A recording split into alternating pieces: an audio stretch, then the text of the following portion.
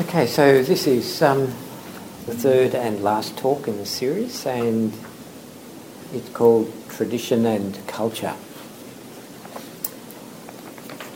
So before secular Buddhist practices and groups appeared in Western countries, by and large Westerners entertained one of two basic conceptions of what Buddhism was.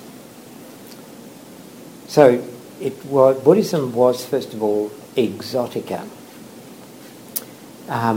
It came to the West with strange rituals and mystical beliefs like rebirth, temples and gold-plated Buddha images that tourists gawp at in Thailand and elsewhere, the occasional glimpse of a shaven-headed figure on the street, suitably berobed, and there was also chic but impenetrable pearls of Zen wisdom that one heard from time to time, like, what is the sound of one hand clapping, and that sort of thing that the Western mind found endlessly fascinating and ended up in great bestsellers like Zen and the Art of Motorcycle Maintenance. And then we had, of course, the periodic appearance of a giggling but profound Dalai Lama wearing colourful robes and an eye shade momentarily appearing on the television screen. So there was this idea of there was something exotic, brilliant, unknown, possibly approachable about Buddhism as exotica. Then the second sort of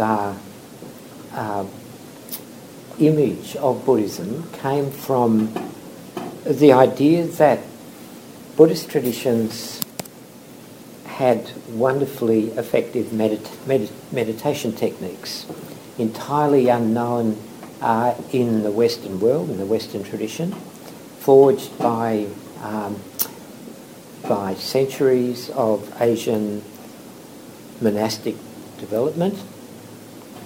And these techniques, it was thought, could salve one's misery, solve one's problems, allowing one to become more effective at something one was already doing, like writing or scientific discovery or whatever it was, or even playing tennis.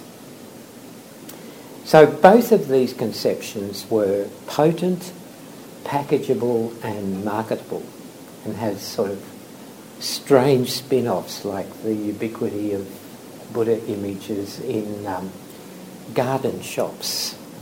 The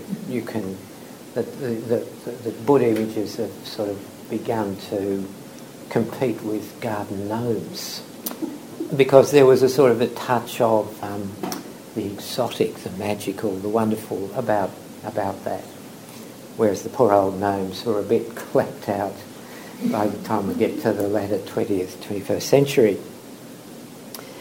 Now secular Buddhism arrives sort of a bit like the uninvited guest at the marriage of Buddhism and Western society. And uninvited guests are often quite ill-mannered without really intending to be so. So secular Buddhism is a bit critical of exotica. Some of us have read Edward Said's magnificent book called Orientalism, how Western culture created a concept of other with a capital O. And this idea of the other has swung backwards and forwards between the exotic East and the exotic Middle East. So when we're not in the 1930s, people were reading Zen and the Art of Archery, written by a German philosopher called Eugen Herrigel. Then just before that, people were reading 1001 Arabian Nights. It was the Arabs who were exotic and exciting and other. So there's always, and Said, who was a Palestinian, of course, was really interested in the way that Western culture came to depend upon the creation of a counterweight of this other, the idea of the other, who was the complete opposite of what Westerners are, boring and rational and unimaginative and so on. And so there was this critical attitude to exotica, and the thing is that secular Buddhism doesn't have anything that's really packageable and marketable, like Buddha images for the garden or Delphic Zen expressions. So it tends to criticise other people's packages and marketable items. If we look at it more positively, what secular Buddhism wants to do is honour the Buddha's living tradition. And that's a word I want to unpack now. It wants to honour that tradition by adapting it, making it fully accessible, fully practicable in a Western cultural environment. And in this way, secular Buddhism accentuates the importance of tradition and culture. And I just want to then go into what these terms are about. And that's essentially the substance of what I want to say now. To its critics, of course, secular Buddhism is the antithesis of traditional Buddhism. There's this true Buddhism, or what in Sri Lanka is often called the pristine Dharma, and everybody knows what that is and is completely kosher and fair dinkum. And then there's this other thing called secular Buddhism, which seems to be critical of it and doesn't buy into some of the beliefs that have come to, in the popular mind at least, to define what Buddhism is, like belief in rebirth. In secular Buddhist practice groups, you don't see any robes. You very rarely see any ritual, and they don't hang around in monasteries or temples by and large. And it has, as we've seen today, tended to turn away from meditative techniques that are associated with conventional forms of Buddhism in Buddhist homelands. So in answer to the accusation that secular Buddhism subverts so-called true Buddhism, let me introduce what seems to me a vital distinction coming out of the work of a moral philosopher called Alistair MacIntyre. He is one of the people who is very protective of the whole idea of tradition, but he also distinguishes between what he calls living traditions and dead traditions. And MacIntyre's argument is that any practice worthy of the name, whether it is the Dharma or dentistry or architecture or medicine or painting or poetry or literature or gardening, all these practices by which human beings develop themselves are all held by a tradition. The tradition means that a practitioner starting now doesn't have to reinvent the wheel. There's already an enormous body of work, a body of principles, even a body of techniques that can be pretty rapidly mastered, and then the practitioner can go forward with it. So tradition is so important for holding any practice worthy of the name.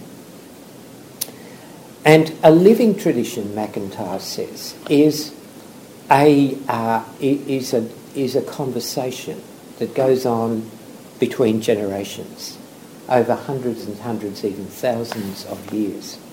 It's a conversation that often rises in temperature to become an argument, a debate, and it's going on the whole time about how to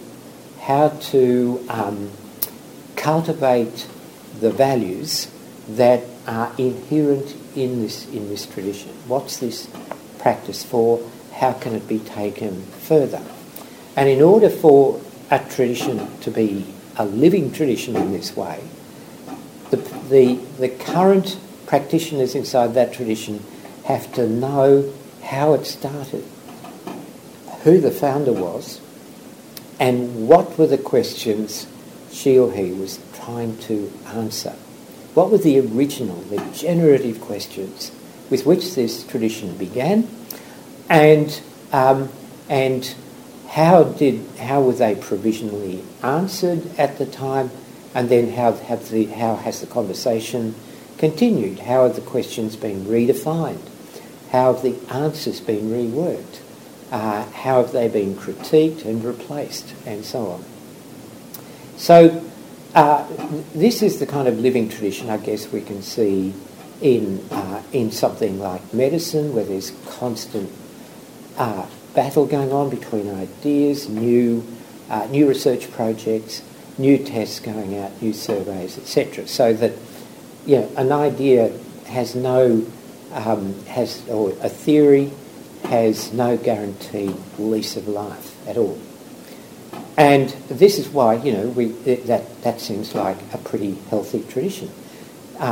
Forms of medical treatment keep changing as new ideas, new drugs, etc., are tested and tried, found to work, and then found not to work as nearly as well as we could make them work, and new ones are discovered.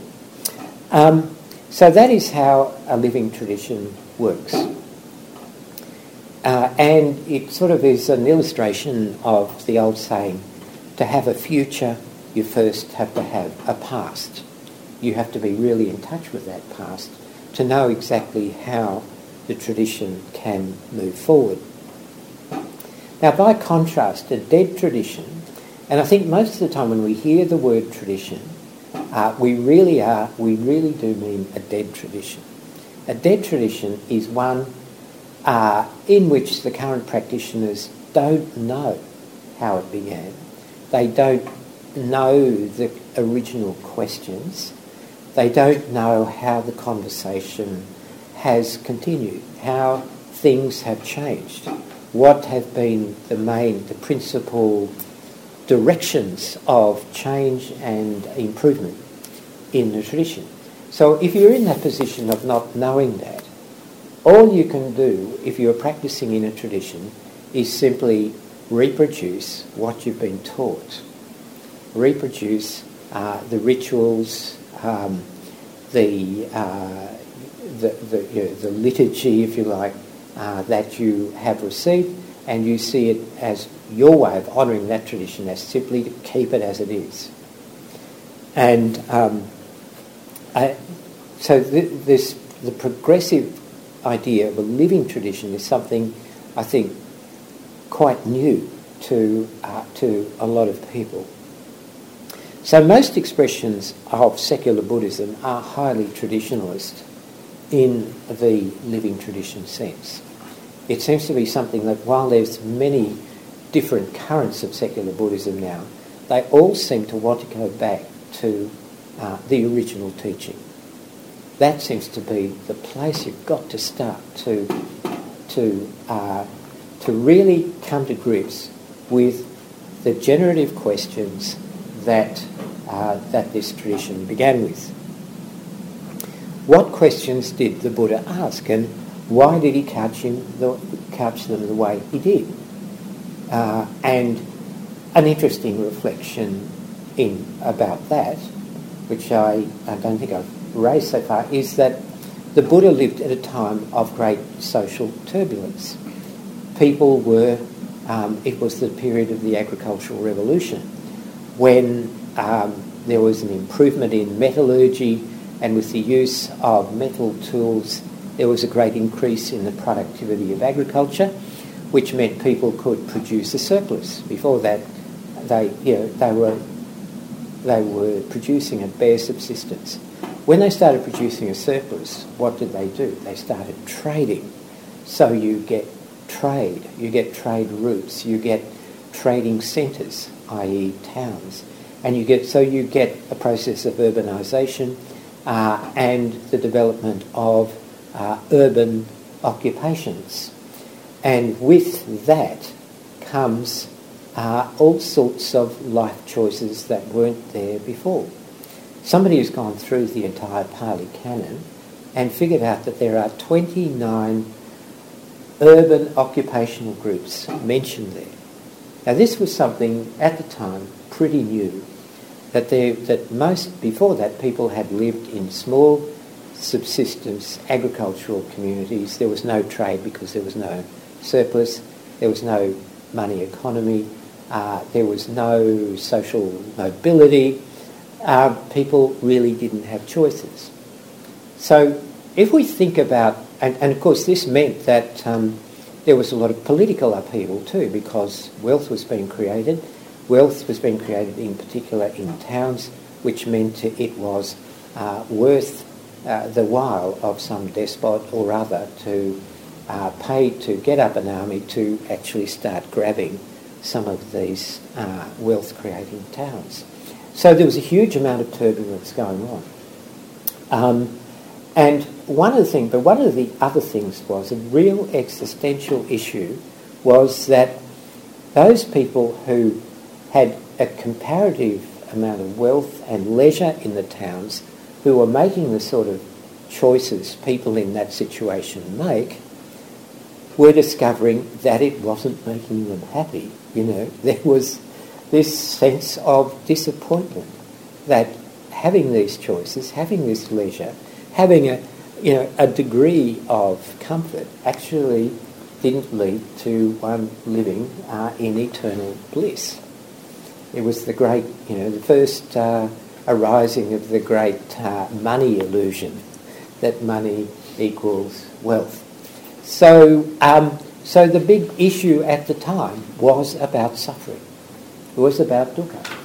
Hey, how come we're still suffering when we've actually got some money in our pockets and we don't have to, work from dawn to dusk in the fields? What's going on here? So this was a big question at the time around the Ganges Plain, which was a comparatively well-to-do part of India. And who but a townie like Siddhartha Gautama would be the person to think through this in a much deeper and more creative way. And so once he had his great awakening experience and started to attract followers, who were the followers? Other townies. This is where he was picking up, this is where he was, if you like, finding his converts was among people like himself who wondered what on earth is going on. Why am I still suffering despite the advantages that I have? And you find all these wonderful incidents of fathers of young men and sometimes young women whom the Buddha has attracted into his fold, and the fathers who probably worked very hard to create their businesses are furious because they want their sons to take over the business, etc., etc. So you can see the social pattern. This is why the questions were being asked in the way that they were asked, and this is how the Buddha set out to answer those questions about the human condition. Because no matter how much urbanisation, how much wealth is created, the human condition remains the human condition with birth, ageing, sickness and death, etc.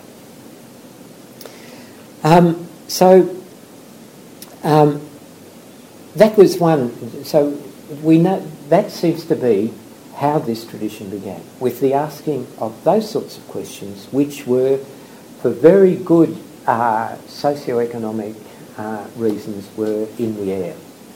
And the other thing was, of course, the issue of forms of association, which I think I mentioned last night. It's tremendously important for spiritual and religious life and all sorts of other kinds of lives that people form communities. We are herd animals, and we need to form communities. So how should we relate to each other in these communities?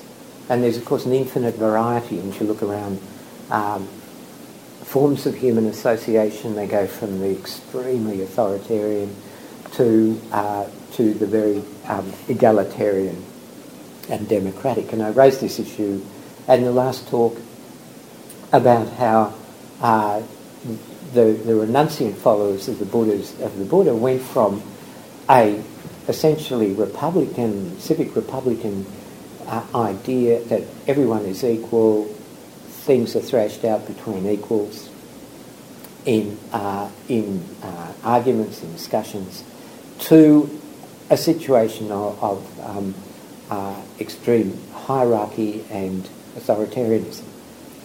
And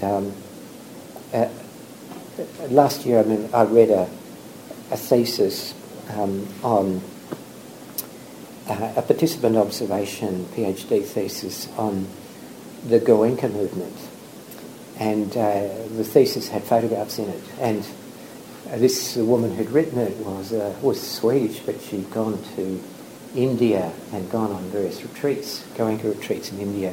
And one of the photographs was the house rules on a residential Goenka retreat in India. Rule number 1, never question the teacher. So you can see that there's a huge variation in how in the forms of association that have supported the tradition of Dharma practice over the centuries.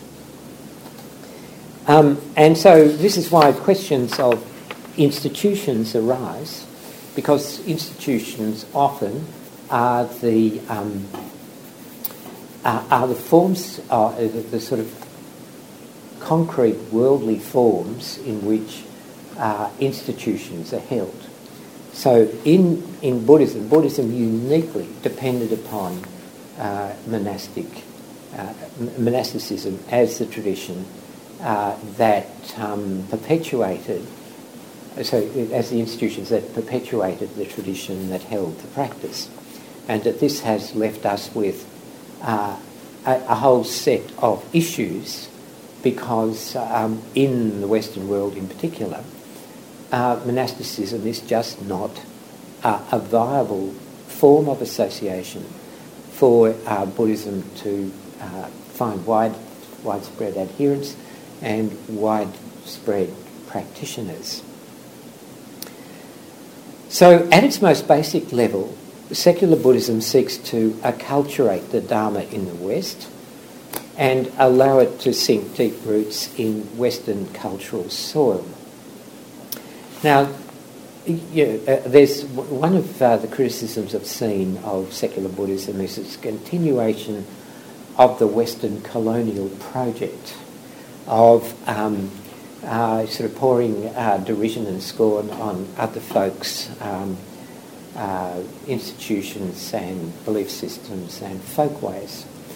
I suspect that the problem has been the opposite, that while it's been perfectly okay for the Chinese 2,000 years ago to say, hey, this Dharma looks pretty good, why don't we restate it, reframe it in a way we can relate to in terms of our own culture, which is what the Chinese did with tremendous creativity and effectiveness, and which is essentially what's happened to the Dharma in every new host society and civilization it's come into. That's why you've got Korean Buddhism, you've got Tibetan Buddhism, and Japanese Buddhism, and so on, because in all these cases, often many, many centuries ago now, people have have got a sense of the importance of the Dharma and its practice, and they want to make it effective in the new host environment. So they've framed it, restated it, re-expressed it in terms of the native genius. And what is happening in the West now is no different to that sort of acculturation, that sort of cultural adaptation, which has gone on countless times before as the Dharma has gone into new societies. If we don't do that, then it's simply going to create incoherences in our lives. We Westerners alive today, those of us who are Westerners, have a particular kind of cultural background. Part of our package, part of our baggage is a certain set of beliefs about the world. They're not beliefs we need to, proselytise, but I think we were saying last night, most of us probably think Darwin was fundamentally right. That life began a long, long time ago on this planet in the form of amoeba, and it gradually more and more species were developed out of that, more and more sophisticated species, and eventually, whatever it was, 120,000 years, Homo sapiens began to strut around, and that's who we are, folks. That seems to be, the story. And that means, of course, we have evolutionary factors that aren't doing us too much good at the moment, like greed, hatred and delusion, and maybe the Dharma can help us overcome those. Most of us, I think, except the cosmology we get out of the CSIRO about the Big Bang Theory and about all that other stuff that's going on with, particle physics and theories of supersymmetry and so on. It's just stuff that we just take for granted. These are not, religious positions. They're simply stuff we take for granted. Like I've been suggesting that there was certain stuff the Buddha would have taken for granted in his own time for just the same reasons, that they seemed pretty obvious to everybody at the time. But because we have this particular reality construct in our minds, then we're not really terribly receptive to ideas about devas and rakas and rebirth and so on. And maybe that sort of thing is going to hold us back if we aren't prepared to say, well, look, that's not relevant anymore. This is not going to really help us to believe in that stuff. As I've told some of you, last month I was invited to a conference in Napier, New Zealand, a conference of a rather large movement called the Sea of Faith movement, which is essentially Christians who think the teachings of Jesus are really, really important, and they really deserve to be liberated out of all the supernatural nonsense that's in the New Testament. So God is out, virgin birth is out, immortality of the soul is out. It wasn't a Christian doctrine in any case. They pinched it from Plato. And so everything that is supernatural for these people is out. What they're trying to do is reissue Christianity as an ethical and spiritual path. Very much, I think, in line with what is going on with secular Buddhism, which is why these secular Christians rather love us. They always like to have a secular Buddhist at their conferences to compare notes with. And it's a very interesting exercise. These are very serious Christians, but they are absolutely determined to get rid of God and all the rest of it, so that the real teaching about about compassion and so forth is going to shine forth.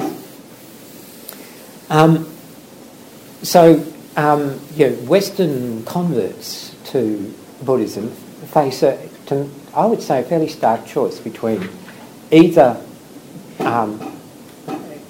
creating a kind of incoherence between living as ordinary Westerners and believing what ordinary Westerners believe about stuff, and then coming into an Asian tradition and believing a whole lot of other things.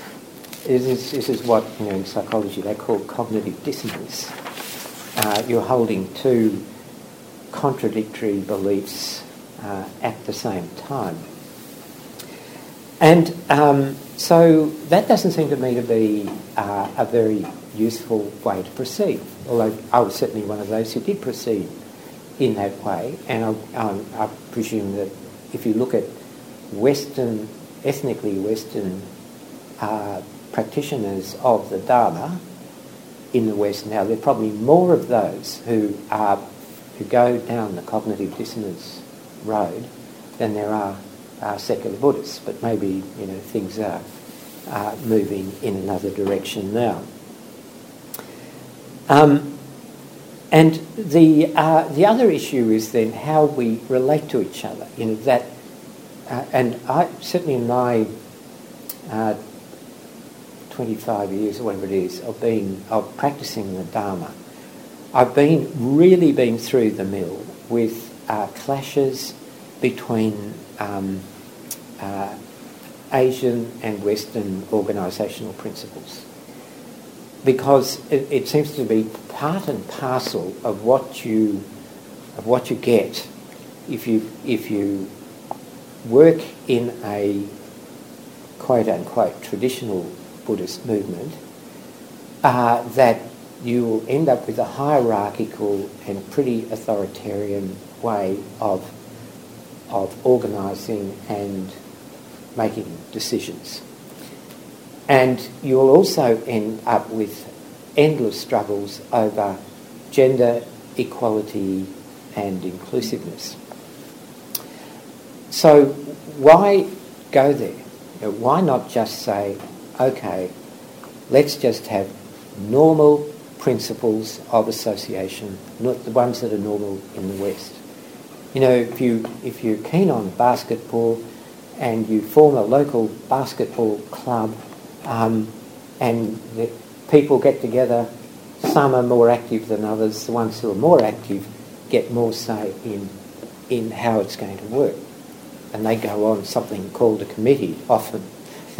And it would be ludicrous for someone to come in and say, hey, I'm a hereditary baron and I outrank all of you, so I'm going to make all the decisions. You think, what is this? This would be absolutely insane, because the assumption is that people meet as equals, just as in the first organising principles of the Buddha's little bands of semi-feral renunciants. That was how they assumed that one should operate, and indeed how the Buddha encouraged them to operate. So, and of course there is these days in the West absolutely no excuse for not meeting the demands of gender inclusiveness and equality. There is no reason in the world why we should compromise on that, whether we're dealing with Buddhist organisations or Catholic ones or Russian Orthodox ones or anything of any of those that continue to practice gender exclusion and inequality. And so one of the things that is becoming increasingly striking in secular Buddhist groups is also the issue of spiritual authority. Now, in the Buddhist, in the sort of ancestral Buddhist world, spiritual authority comes from on high. There is a process of Dharma transmission to Dharma heirs, so it's always a top-down process. You find more and more, perfectly de facto way, that in secular Buddhist circles it tends to be the opposite. There is that people have authority, people are invited to teach because they're credible to the rank and file membership. So it's not much different to a basketball club looking around for a good coach, and where everyone reckons, okay, she's a good coach, so we'll have her. But this is a tremendous change in the nature of authority and the nature of Dharma transmission and Dharma teaching, that a teacher is someone who has the confidence of the rank and file, if you want to put it like that, rather than someone who has been anointed to carry on a top-down tradition. And then, of course, there is this issue of that I keep coming back to, that our meditation experience and our meditation practice needs to resonate with the way of life we are actually living. And most of us, in the West are lay people. We're living complex lives, and this is going to affect the way in which we meditate in general, we practice insight meditation in particular, and this, of course, raises the question I've been coming back to again and again: how do we operationalise the Satipatthana Sutta as probably the most important source of insight meditation that we have as a living tradition? How do we actually make that work in the kind of situation, in the context that we find ourselves in now?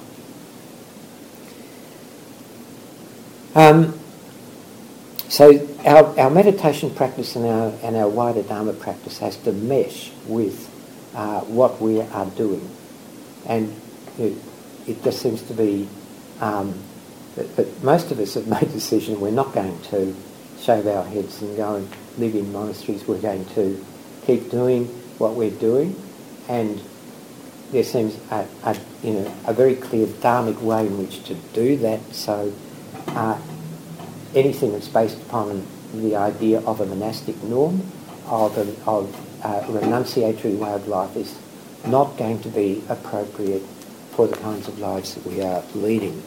And we need to really stop being spooked by the idea that lay practice is somehow an inferior practice to monastic practice. So in conclusion, from the time we acquire language as small children, language, which itself is a cultural and therefore a social artefact, encodes our perceptions and the rest of our emotional and cognitive processing. And so we need to get all this sort of lined up. We need to make sure that we are, to be effective in our meditation practice and our wider Dharma practice, that we are working with the grain of our language, of our culture, of our principles of association, rather than against them.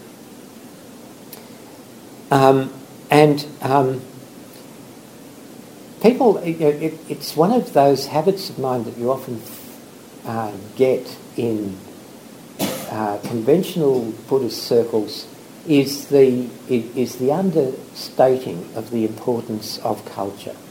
When you think about it, our culture has the same relationship to our biological being as software has to our computer hardware.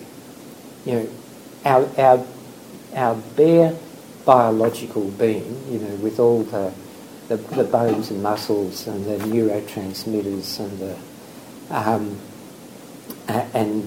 the neural nodes and networks, etc., would be entirely inert without us having a culture, a language in which to think our thoughts, to harvest our feelings, our perceptions, and so on. So this is why our culture is so critically important to everything we do, and why we need to adopt practices that are supported by that culture, and even working assumptions and beliefs that are supported by that culture. You know, one of the things that's happened in the West that we've seen, a lot of us in our own lifetime, is the way that Western culture no longer supports monotheistic belief. So you have this huge fall away in church going, when people fill in those questionnaires and those surveys. The fastest growing religious category in the West are the no religion category.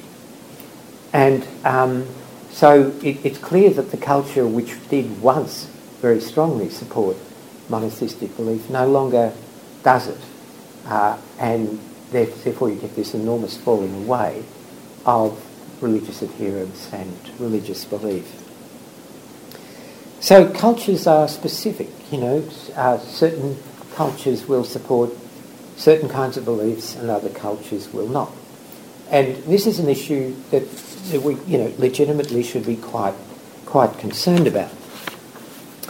What sort of beliefs, what sort of principles of association, what sort of practices are appropriate in our culture and given our way of life. So I guess most of us take up Dharma practice with the ambition that it will penetrate deeply into our way of being in the world.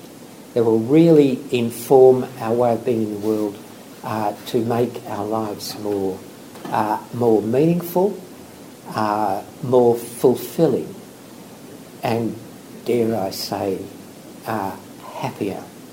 I'm a bit worried about using the H word because it's such an industry these days.